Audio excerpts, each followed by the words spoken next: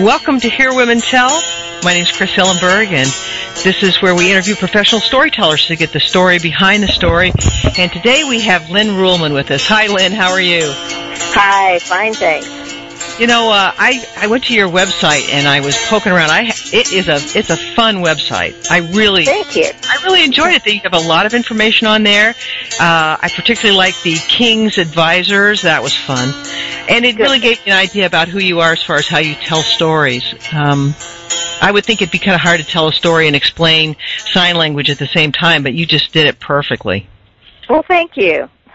I do enjoy doing that. I don't do that all the time, but it's something I like to do when I'm doing programs, especially for students. So it's just fun to throw those in. Oh yeah. Now, I guess you've got a pretty interesting background, really. You were telling me that you did singing telegrams and. Yes. I did. That was back a long time ago when I was trying to figure out how could I avoid having a 9-to-5 job. And so that was one of those things that I tried for a while, and it was a fairly hideous experience.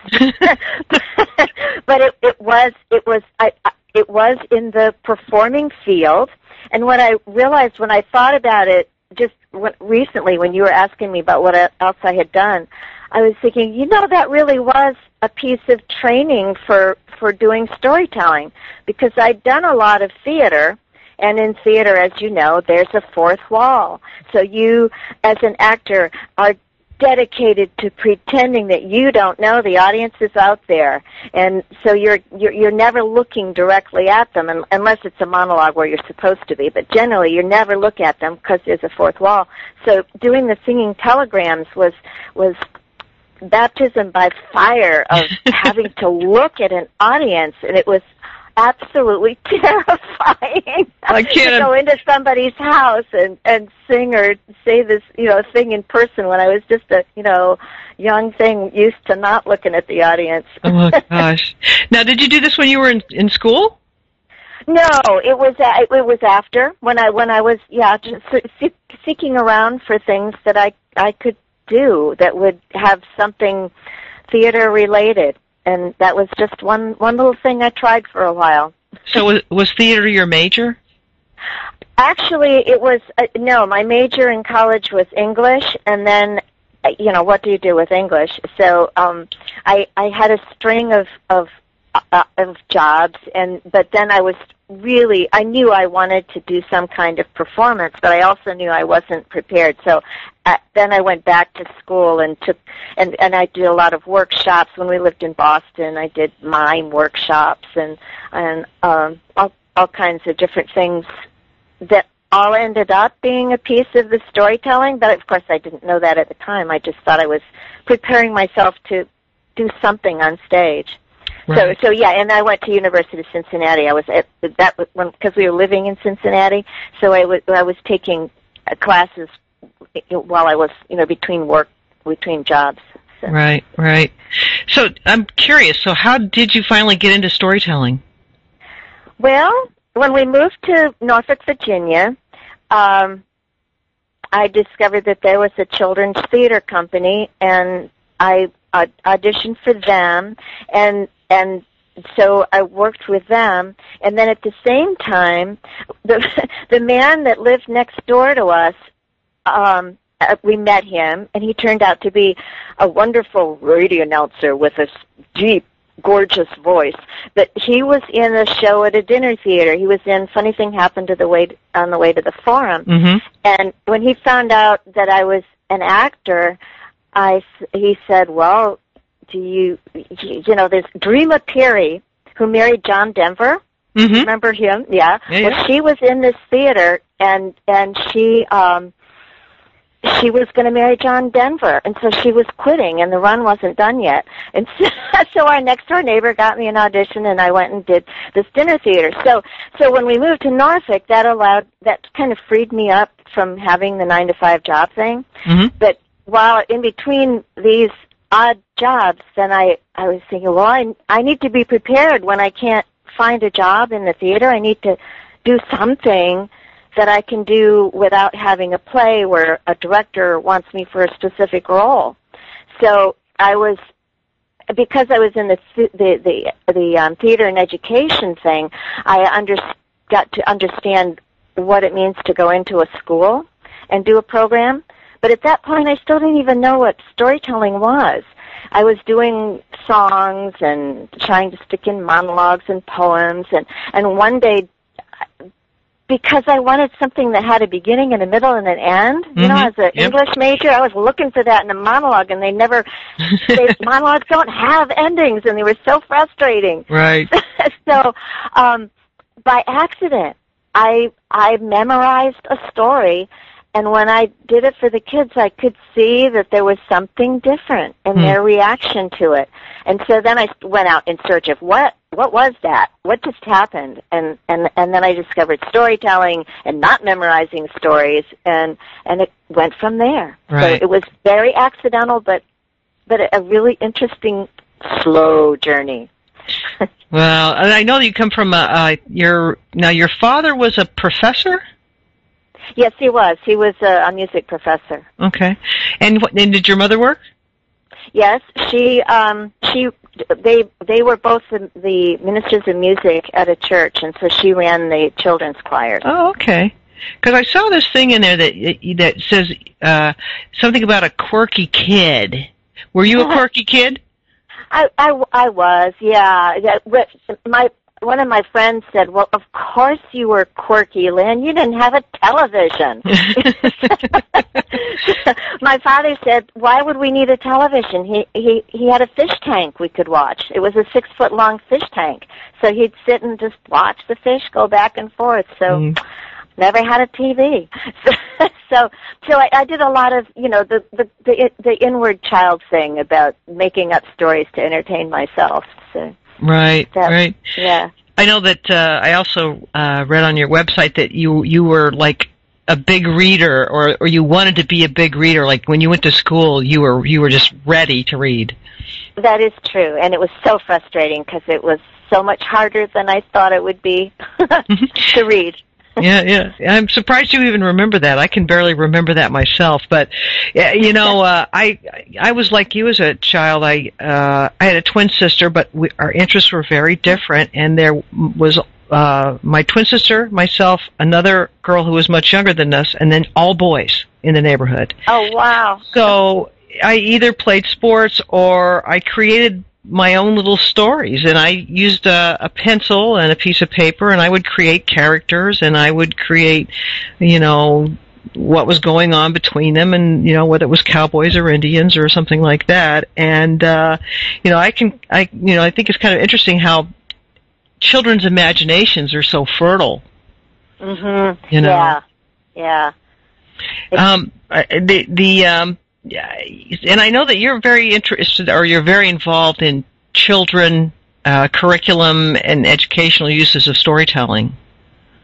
Yeah, because a lot of my work is going into schools, and since standards of learning kicked in, then when I first started storytelling, I did a lot of folklore because multicultural was the buzzword, and that's what they wanted, and then that kind of faded away, and then schools wanted more in the way of history, things that were obvious connections to their curriculum. So, I learned to do that because I actually was really interested in making history personal. But now that I'm a mature teller, now I'm really lusting to go back to just stories, and really thrilled when schools will hire me just to do personal stories or to do folklore and myths again. So it's now it's a real mix. So I do some intentionally connected to curriculum, but I also love to do adults. Now, do you? I know that you also get children actively involved in storytelling. Uh-huh. Can you tell us a little bit about how you do that? Well, one of the programs that's the most involved is the way I've ended up doing the story of Perseus. You know, he's one of the Greek. He's not actually God, but he's one of the Greek heroes involved with a lot of the gods in his story. And so one year I thought, I just want to tell the story. But as I was learning it, I thought, well, at the time I'd just gotten really interested in masks. So I thought, it'd be kind of fun to stick some masks in this. And so one February, I spent the entire month building whimsical, bizarre little props to go with the story. So it's turned into this it's the most interactive program I have, but where kids actually come on stage and they put on these masks and they act out the three the gorgons that have the one eye between them. Oh yeah. And they have they do the three. There was the three gray women, and then the three gorgons, the ones that have the snaky hair. And it was just, I had a blast figuring out these ways to easily make these props, but just suggestive props, and so it's a lot of fun to do. And so the kids on stage are acting out specific characters, but the kids that are in the audience are the Greek chorus. So I'll tell them their lines, and you know how Greek choruses are always commenting on the action in the story. Right. They'll comment back, so it keeps everybody a piece of the show. So that's kind of, to me, that kind of is the borderline. It's not so much storytelling as it's going into the theater side. Right. Because I do love to be able to do straight storytelling where you know they really get to do the trance. Right. Oh, that's great. Mm-hmm. Well, we're going to take a little break right now, and then we'll come back with more of Hear Women Tell, where we interview professional storytellers. Today we're talking to Lynn Ruhlman, and we'll be right back.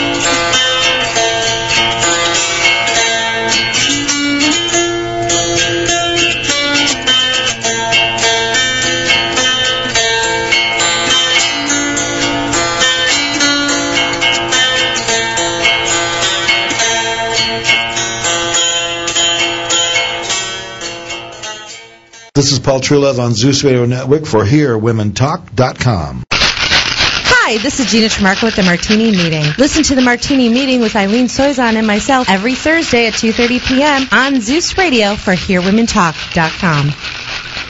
Hi, this is Deb Coletti, and I am your host of Life on Purpose, a radio show where I'll be having conversations with a wide range of fascinating women who are, in my opinion, leading a truly rich life. We will laugh, we will cry, we will sometimes get very serious. It will get edgy.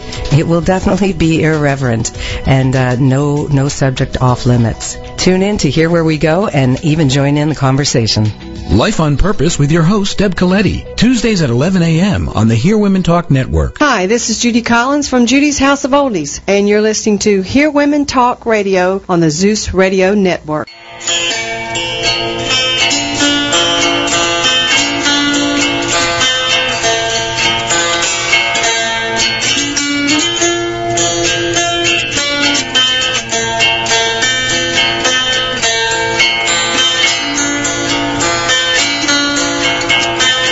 Welcome back to Hear Women Tell. This is Chris Hillenberg, your host, where we find out the story behind the story. Today we're talking to Lynn Ruhlman.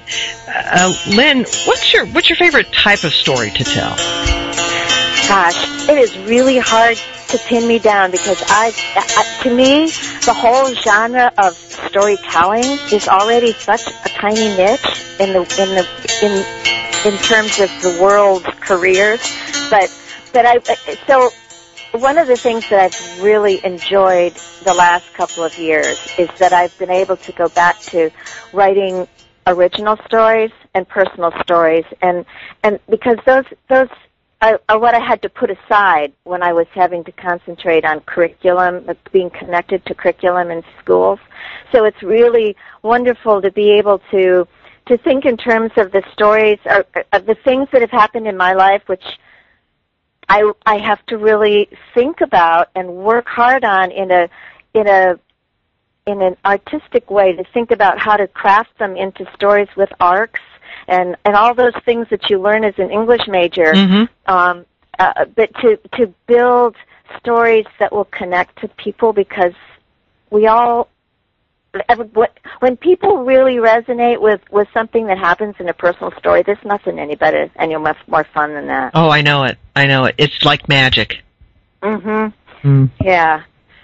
So one of the stories that I worked up last year was a personal challenge.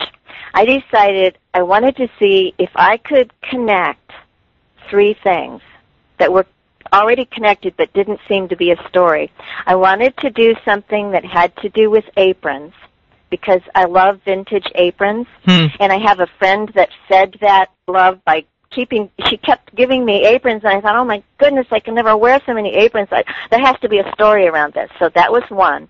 And then I wanted to, I love history about unusual people that you don't read about too much. And one of those people was Fannie Farmer, because her cookbook was the one that I kind of learned on when I was a young married. Yeah. And so that was 2 things. And then I wanted to connect it to my personal story. And so the first time, I have a storytelling group where we work on whatever we're working on. And the first time I took it to them, I saw their eyes glaze. Oh, no. And they were like, this is 3 different stories, Lynn. I thought, I'm not going with that. I am going to keep going with this until it's one story. And when I finally achieved that, I tell you, that was such a sense of accomplishment. And it's so much fun to perform, because I do bring some aprons with me, and when the people finally get the connections about the things that take us home, and the aprons are one of those things that remind us of our childhoods or our mothers or our grandmothers, and then they see that connection with this kind of this woman, Fannie Farmer, in her life, and how she had to overcome polio and made an immense career out of it, and then to weave that in with my mother. It's just really fun. Wow. That was a challenge for me to create, but it was fun. I bet. Now, what's the title of that story? Oh my goodness. Now I'm blanking, because I fought with this title so long, and wait a minute, I want to get you the right title. I have my computer here, and I'm actually going to look it up, because I want to tell you the right title, because it took me forever. Hanging On to Fannie Farmer's Apron Strings. Oh, perfect. It's too long a title, but I wanted, yeah, and that's why I had to look it up, because it was one of those things that came a long time after I finished the actual story. Yeah. I've had an experience where I've gotten a germ for a story, and I've worked it, and I've got it to a certain place, and I just can't get the ending right. I just, and that's so frustrating. But you're right. Once you do pull all that together, it's a huge accomplishment, especially if it's something you have to wrestle with. Yes. Yeah. You hated the wrestling at the time, but afterwards it's whoa, all right. It's like finishing the Sudoku puzzle, Right. Well, what type of stories do you like to hear? Like, when you go to conferences or storytelling festivals, what sort of stories do you like to hear? I just love the variety of it. I think my favorite, if I were going to have to choose, I probably would go with the personal stories. And yet, every time I think that, and then you go and you hear, say, Ben Haggerty from England, and you hear him do one of those really deep, old English fairy tales, Jack tales. It's like, oh yeah, this is really, it's adult material, and it's just engrossing, and so I don't think you can have one without the other. Oh, I don't either. Yeah. Ah. So you do stories from history, and you do folklore, you do personal stories and mythology, and you also do literature, stories about literature? I do, but not so much. I don't anymore try to memorize stories, and because of that, I don't do, except the odd maybe poem, a short poem that I might memorize. But when I do literary stories, I usually do my own, an adaptation of the plot as opposed to memorizing the words. So unless it's Kipling, you're not allowed to do. You really shouldn't do Kipling without the real words. So if I do him, I do the real words. Right. Now you do workshops. Yes. What type of workshops do you do? One of the ones that I've enjoyed the most is I finally worked out a way to get people from to do a writing workshop that leads them linearly from helping them to as a group to come up with topics, and then they web the ideas, and then I give them time to write and then time to share, and in a couple hours time people actually do come up with a short story that they've written. It's not going to be a finished work, but then if depending on how long the workshop is, then we can even go on to a second draft. So to me, that's just really a lot of fun, because it doesn't really matter if people are beginners or if they've been at it a while. Is they can all find an anecdote from their life, and that they can find a way to turn that anecdote into at least the beginning of a story, a kernel of a story. Right, like all the stories that your family tells, at the holidays. Yeah. Right. Yeah, right. And then also, of course, where everybody loves, it's because I'm theater, I really like to do the technique workshops where you talk about body language or you give them exercises. So I always do workshops as hands-on. Oh, yeah. And I think that's the other thing, too. People don't realize how physical storytelling can be. Uh-huh. And how your gestures and your hand movements and where you're standing on the stage and props you use or anything like that really can have such a tremendous impact on the story. Uh-huh. Yeah, absolutely. Yeah. And now you do this other thing called healing stories. What's that about? Well, that is where you have a small group of people.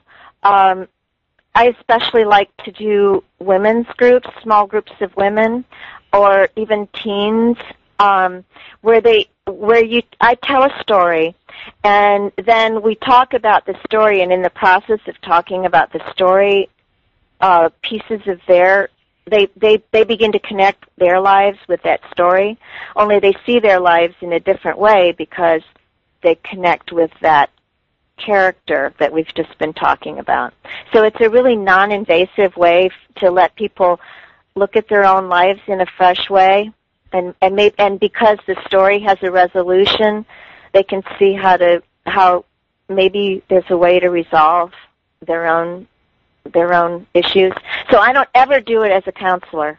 I mean, that's not where I'm coming from. Right. But, and if I'm in a setting, I have occasionally gone to shelters, and usually if I do that kind of a workshop in a shelter, there'd be a counselor that would be there in case anybody really did come up with an issue. Right. So my function is more to be as a coping mechanism than a story that you can hold for yourself. Right, because I for myself, and it's just true. I find if I've got something I'm dealing with, I'll talk to a girlfriend or a close friend, and by talking about events that are going on or what I'm feeling, you do work those things out. I remember Linda Goodman said to me, storytelling is therapeutic, but it's not therapy. Exactly. Yeah. That you can see where, getting people to express what they're feeling or thinking is important, and they can see it in a story. Like if you tell a story of a certain event, like a woman's having, life events as normal, there are women out in the audience who are going to see that, and they're going to be able to relate to that. And there is some sense of shared common, this all happens to us sort of a thing that goes on. Right. And sometimes I'm absolutely convinced you're the only one that's ever experienced something. And when you hear that someone else has or felt a way felt something about things that happened, then when you hear somebody else express it, it's such a relief. Yeah. Well, we're going to take another break right now. This is Chris Hillenberg talking today with Lynn Ruhlman on Hear Women Tell, and we'll be right back.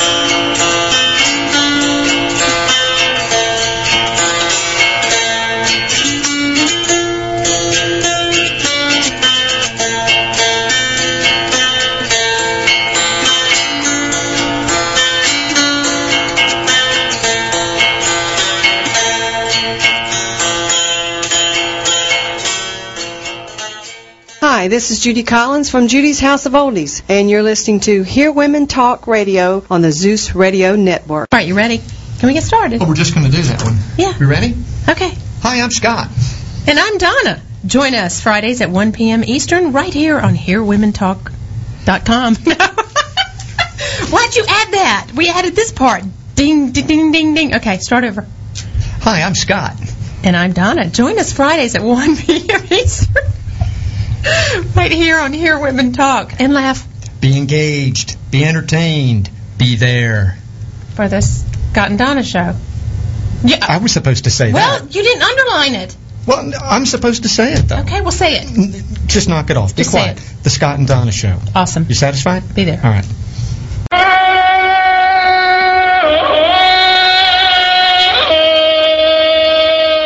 Hi, this is John Banks with the Zeus Radio Network and Hear Women Talk. Come join me on Mondays from 2 to 3 p.m. with Bringing Man Out of the Cave. We're going to try to take an interesting look at the male-female dynamic as I try to give you answers as to why men do what they do. Come join me on Mondays. This is Dottie Laster, the host of Trafficked, an hour-long discussion about human trafficking in the United States. Join me as we meet guests from around the world and locally who are combating the fastest-growing crime in the world. Join us every Thursday at 1 p.m. Eastern on Hear Women Talk Radio. Hi, this is Michelle with La Bellamy Vineyard. You're listening to Hear Women Talk Radio on the Zeus Radio Network.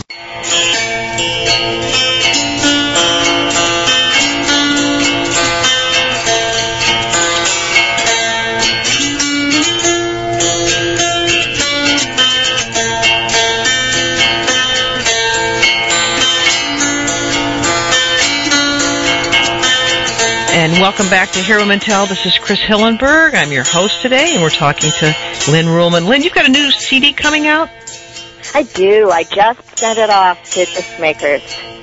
So it's called Mischief, and the subtitle is Adventures of a Daydreamy Child. So it's stories that are from my life when I was around between 4 and 8 or 10 years old. Oh, that sounds like fun. Yeah, and I found a picture my sister found a picture of me that I had not known about before, and it was just perfect for the cover, so I was very happy. Oh, that's great. That's great. Well, do you have a story you'd like to share with us? I do. I do have a story I'd like to share with you. You ready? Sure. Yeah. Okay. When I was growing up, I lived in Michigan, and I also went to Michigan State University.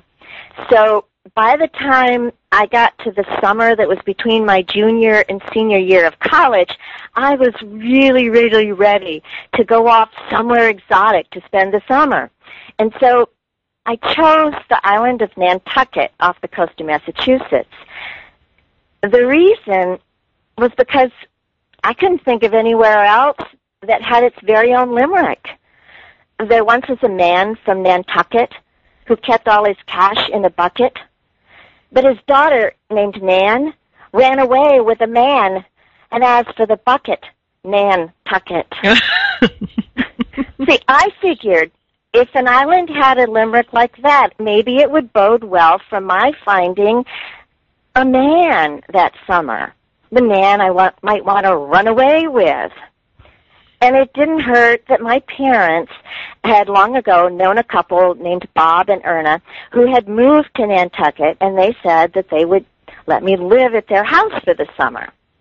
So off I went to Nantucket, and I found myself a job as a waitress at the Skipper restaurant, and I settled in to my exciting adventure on the island for the summer. It took me until the summer was very nearly over to understand that this was not going to be the season when I was going to find Mr. Perfect. I had dates. I went out with the sous chef from the Skipper restaurant where I worked. He was cute, and he liked to slip me little strawberry tarts. I tried really hard to ignore the fact that he looked and acted as though he hadn't yet graduated from high school. And when he took me to visit the home, the summer home that his parents owned on Nantucket, and they met me, they actually cooed and clapped their hands. They said, "Oh, look! Oh, he's brought home a polite one, a mature one. Oh, good." But I didn't find that either reassuring or encouraging. And in fact, when they finally left us alone, I discovered that the two of us had absolutely nothing in common to talk about. So then I started hanging out on the beach, and I met a surfer.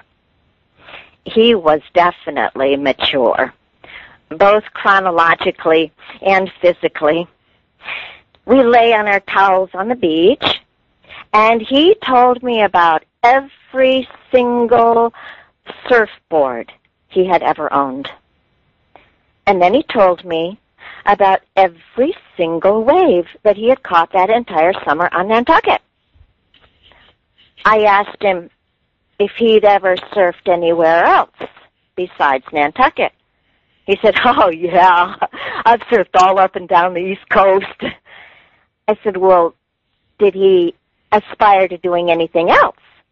He said, "Oh, yeah, I want to go surf all up and down the Pacific Coast." I said, "Do you have anything else you want to do, like hobbies or interests? Like, for instance, what do you do when it's not surfing weather?" He said, "Oh, well, it's always surfing weather somewhere." He finally looked at me, and I guess he saw that my eyes were glazing over. So he said, "Say, you want to learn how to surf?" I said, "Whoa, now that sounds like a really good idea." So the two of us took his surfboard out into the ocean, and that was when I found out that my particular talent about surfing was falling off his surfboard. It didn't matter if he held onto that board to help me or if he let me try to do it all by myself.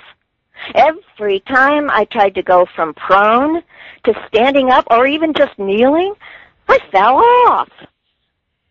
After a while, it started to make me giggle. And then I realized that it was not making him giggle. In fact, I noticed that he was gazing wistfully out toward the horizon. So I decided that the most humane thing was catch and release. So I waved him a fond farewell as he paddled that surfboard out into the waves. I decided there surely had to be something better to do on that island than date boys. And so I started taking long walks.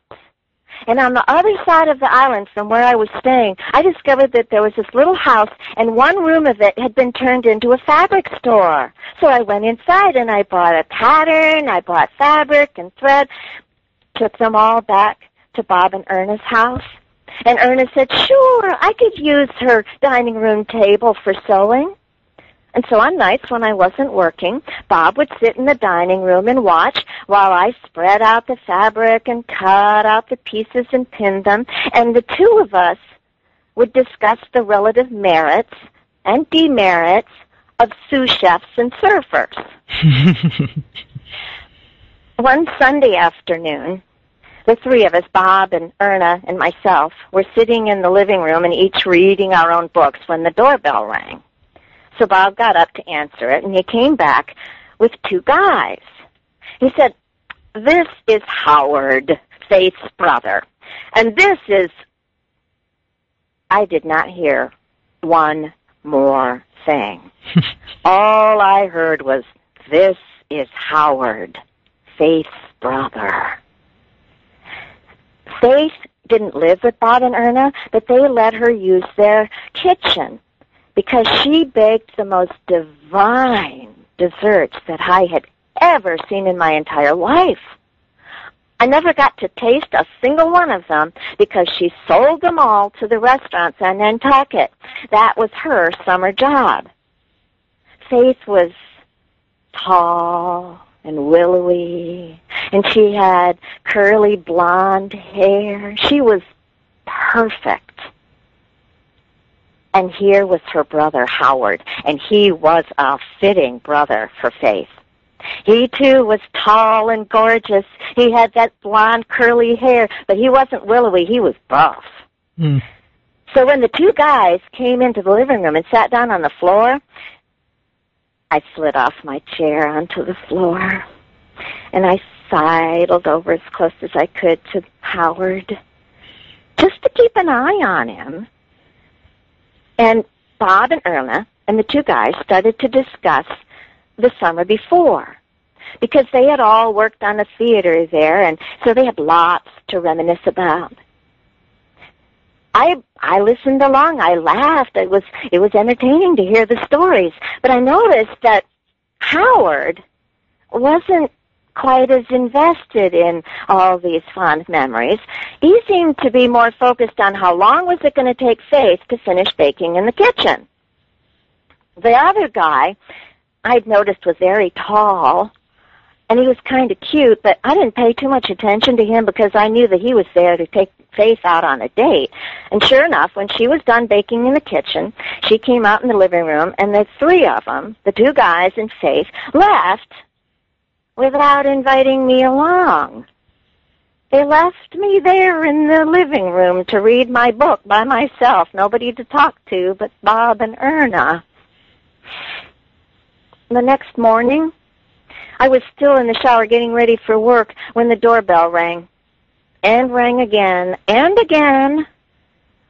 Obviously, Bob and Erna either were out or they weren't where they could hear it. I was going to have to answer the door, so I turned the shower off and I pulled my clothes over my wet, dripping body, ran downstairs, opened up the door, and there was one of the guys from the day before, only not Howard.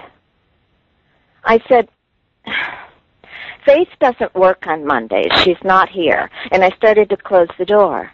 He said, No, wait, I didn't come for Faith. I came for you. I said, "Oh, good save. But if you'll excuse me, I have to go get ready for work." And I started to close the door again. No, really. I came to find out if I could pick you up after you finish work at the Skipper tonight. He'd been paying enough attention the day before to remember that I worked at the Skipper restaurant. That was in his favor. I suddenly noticed that my long, wet hair was dripping big circles on the front of my T-shirt. But I said, I don't get off work until 11. "That's okay," he said. "I'll meet you at 11. And he left. And I closed the door for real, and I went in search of Bob. I found him out in the garden. I said, Bob, you know that guy that was here yesterday, the one that's not Howard? What is his name?" Bob said, "Oh, that's Bill. He spent a lot of time here last summer, but he's just passing through this year." At 11 o'clock that night, I met Not Howard outside the restaurant. And we walked up and down and up and down and up and down the one main street of Nantucket, talking and talking about all sorts of things. At one point, he gave me a long lecture about Ernest Hemingway. And then he apologized for having lectured. I decided I would accept the apology because I was well aware that no one that entire summer had talked to me about anything about literature. The next day, as I was going to work, I saw Bob again. I said, Bob, you know that not Howard? He doesn't cook, and he doesn't surf, and he's not particularly buff, but he sure is smarter than the average bear. And he has the bluest blue eyes. I think I'll go out with him again. And I did. We went out for the entire rest of the summer. Anytime I wasn't working, we were together all 2 weeks that were left of that summer. And when my parents finally came to Nantucket to pick me up and take me home, they invited Not Howard along to have dinner one night. He fizzed about how he and I had made plans to meet in the coming year, to go back and forth on visits. My mother actually patted his arm and said, "Well, dear, you know these summer things never last." He and I were speechless. And I wondered if it was possible that she was right.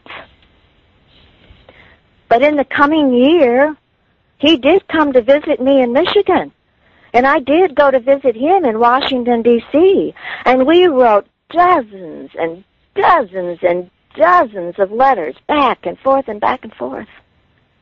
And then I married him. And when I did, I called him Bill, not Howard.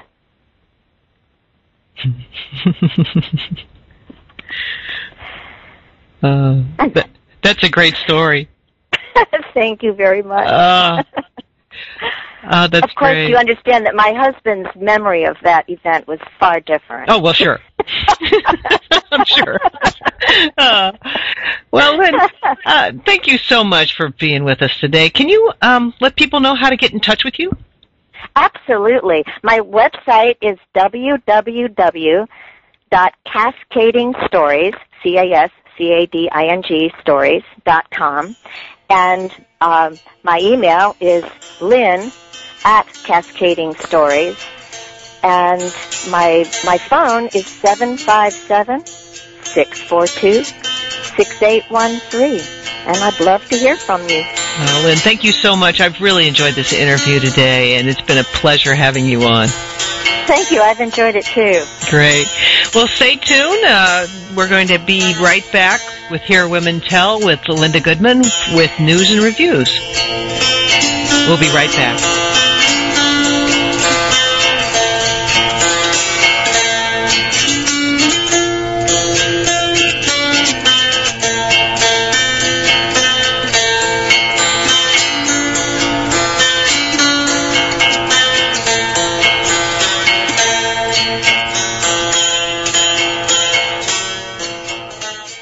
Hi, this is Michelle with La Bellamy Vineyard. You're listening to Hear Women Talk Radio on the Zeus Radio Network. If your spirit's weary and you need a word of encouragement, join me, Donna Tyson, for Rivers of Faith, Tuesday mornings from 10 to 11 Eastern Standard Time on Zeus Radio Network at HearWomenTalk.com. Tonight, take an adventure on the Myrtle Beach Ghost Walk. Explore the haunted swamps where alligators and the ghosts from long ago still reside. Stroll across floating walkways beneath the Spanish moss as your pirate guide leads you by lantern and shares 13 spooky tales along the way.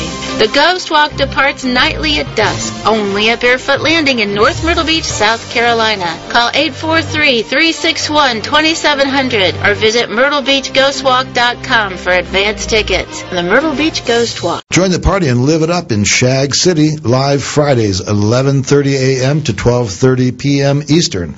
A call-in talk and music radio show dedicated to the shaggin' lifestyle, hosted by me, Paul Truelove, broadcasting live from the heart of the shag capital of the world, Myrtle Beach, South Carolina. Shag City is a one-of-a-kind radio show featuring the best in the grand strength shag, dance, and music scene. Here you'll find the latest cool shag news, tunes, and announcements, along with guest appearances from the greatest shaggers of our time. You can listen to Shag City live Fridays, 11:30 a.m. to 12:30 p.m. Eastern, here on the Zeus Radio Network for HearWomenTalk.com. Shag City, it's crazy, baby. This is Paul Truelove on Zeus Radio Network for HearWomenTalk.com.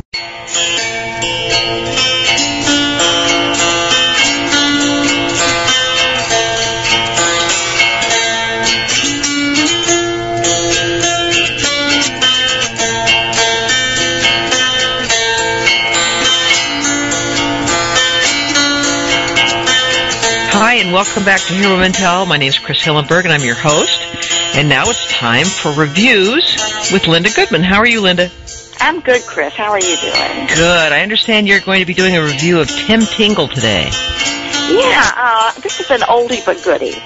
This is an audio cassette that I bought back in the 90s, and of course I'm sure it's a CD now, but you know I own hundreds and hundreds of CDs and storytelling videos and audios, and this is one of my favorites. I go back to it all the time. Now, Tim Tingle, I think I saw him at Three Apples. Can you tell our audience a little bit about him? Yeah, Tim is Choctaw. He is a very wonderful writer and a wonderful teller. He tells stories about the Choctaw people. He also tells stories from everyday life. He also tells some folk tales every once in a while. He's been at the National Storytelling Festival. Oh, gosh, at this point it'd be hard to name a festival he hasn't been included in. He's just a fabulous teller and a very nice person besides. Oh, great. Well, yep, let's hear the review. The Choctaw Way by Choctaw storyteller Tim Tingle is a going way back family history that will enrich the mind and soul of anyone who listens to it. It's an irresistible blend of music, chant, and story, and it cuts to the heart of life by honoring those things the Choctaw hold most dear: honor, self-respect, and family. The first story on the cassette is Trail of Tears, and it's told in the Choctaw way of not naming those who have gone before, but seeing the journey through the eyes of a small boy, a 5-year-old, whose young innocence makes the truth of his story all the more magic.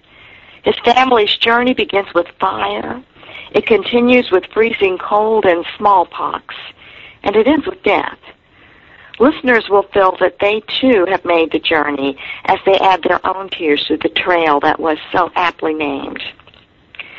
Meeting with Reptiles, another story on the cassette, is about a chilling encounter in the deserted home of Eli Baldwin, the reckless Choctaw fighter whose enemies killed him by surprise and superior odds as he sat on his front porch, and it's a riveting tale. New Puppy is the story of a little girl who kept on giving and giving and giving until the gift rolled right back to her in the form of a puppy. Though the tape is recommended for all ages, for ages 12 and up, this particular story is one that should be heard by even young children who would benefit so much from the value lesson that it illustrates. Salty Pie is the gripping story of Tingle's Mawmaw, who was blind. In explaining the meaning of the term salty pie, Tingle's Uncle Kenneth explains, "You don't know where the hurt comes from. You just know it don't belong. You shrug it off and say salty pie. It helps you carry on, boy." My favorite story on this recording is the Choctaw Way, the story of Willie Morris, a man executed in the Choctaw Way, a way not of jails and prisons, but of honor drummed in stone in the heartbeat of the people. A key character in this story is a little boy whom Willie has been raising and teaching the ways of his people. The image of this boy standing on his toes, pressing his hands against either side of the door as he waits breathlessly to hear the gunshot that will take his pawpaw away from him, is a haunting one. Even so, the listener may rest assured that just as the sun rises after cold, and after a dark night, this young boy will thrive as he casts his amen vote for the code of honor in the Choctaw Way. At the beginning of this tape, Tingle mentions a sacred mound in central Mississippi that is marked by a wooden sign proclaiming it as the origin of the Choctaw people. Tradition has it that as long as the people return to this site, the tribe will grow and prosper. Tingle once planted a blackberry vine at that site, and the vines don't need to be watered because their roots grow very deep. Tingle's roots also grow very deep, and the history of his people lives in him, and this recording honors them in a way that no factual history could. This recording is a classic, and I recommend it be in every storyteller's library. It sounds wonderful. It is a wonderful tape. I hope you get a chance to listen to it. Yeah. Well, thank you, Linda. And I really enjoy the reviews from you, because there's so many people that I haven't heard, and it just broadens my list of people that I want to go see. So I really appreciate it. Well, I hope you get to see them all. There's some wonderful storytellers out there. All right. Well, thanks so much, and we'll be right back with the news. This is Chris Hillenberg with Hear Women Tell, and this is where we find the story behind the story. We'll be right back.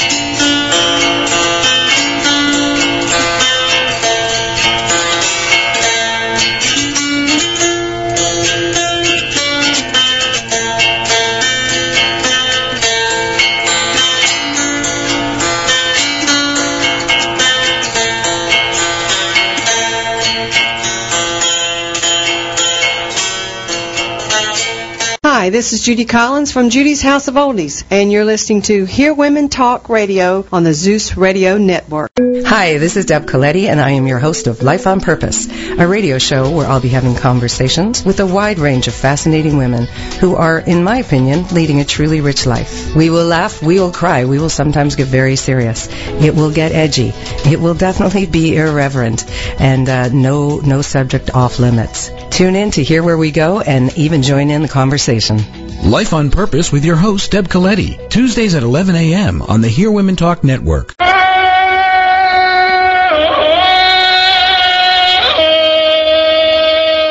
Hi, this is John Banks with the Zeus Radio Network and Hear Women Talk. Come join me on Mondays from 2 to 3 p.m. with Bringing Man Out of the Cave. We're going to try to take an interesting look at the male-female dynamic as I try to give you answers as to why men do what they do. Come join me on Mondays. Hi, this is Michelle with La Bellamy Vineyard. You're listening to Hear Women Talk Radio and the Zeus Radio Network.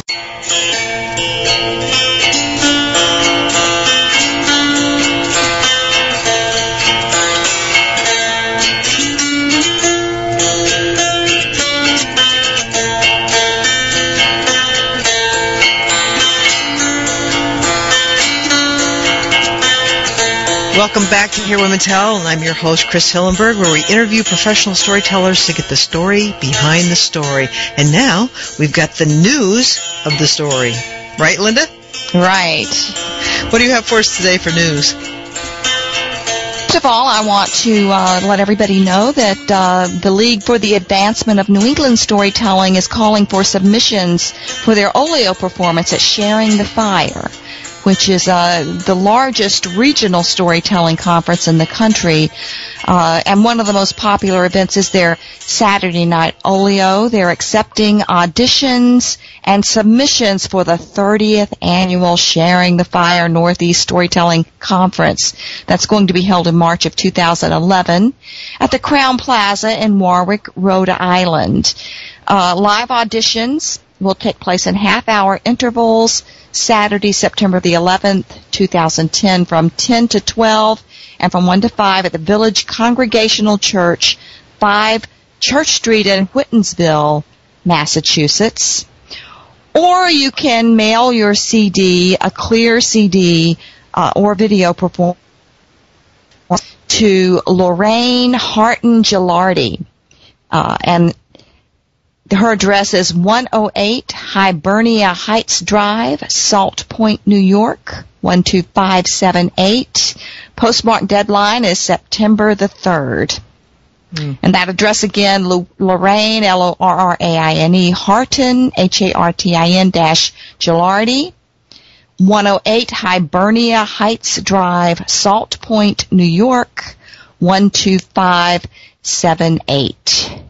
I have to say, Sharing the Fire was the first conference that I went to, and what a great conference. It was one of those things where I went and did not want to go home. I just had so much fun, and the storytellers there were so nice, and everybody was so upbeat and positive. Oh, yeah. It was just a tremendous experience for somebody who was brand new coming into storytelling. Oh, yeah. They do a great job of making newcomers feel welcome there. And the workshops were awesome. Oh, yeah, and they have one of the best choices, and one of the best array of workshops that I've seen. Many workshops to choose from. It would be just about impossible to walk in there and not find something that would interest you. Right, and I remember the next year I went, and I remember hearing Bill Harley tell the story of the Happy Man shirt. Oh. And I just loved that. It was wonderful. He just, of course, he's on NPR and does a lot of storytelling. He's a very, very talented storyteller. I think that's the same year that Lee was there. Lee Pennington, right? Oh yeah, fabulous playwright, fabulous storyteller. Retired from the storytelling world now, but still active, I hear. Oh, yeah. I would love to get him on an interview. Oh, he would be. I don't even know how to get in touch with him anymore. Lee, if you're out there, give Chris a call. Oh, that's great. Well, Linda, thank you for the news. And I want to thank all of our listeners for joining us today on Hear Women Tell, where we interview professional storytellers to get the story behind the story. Join us next week. Thanks.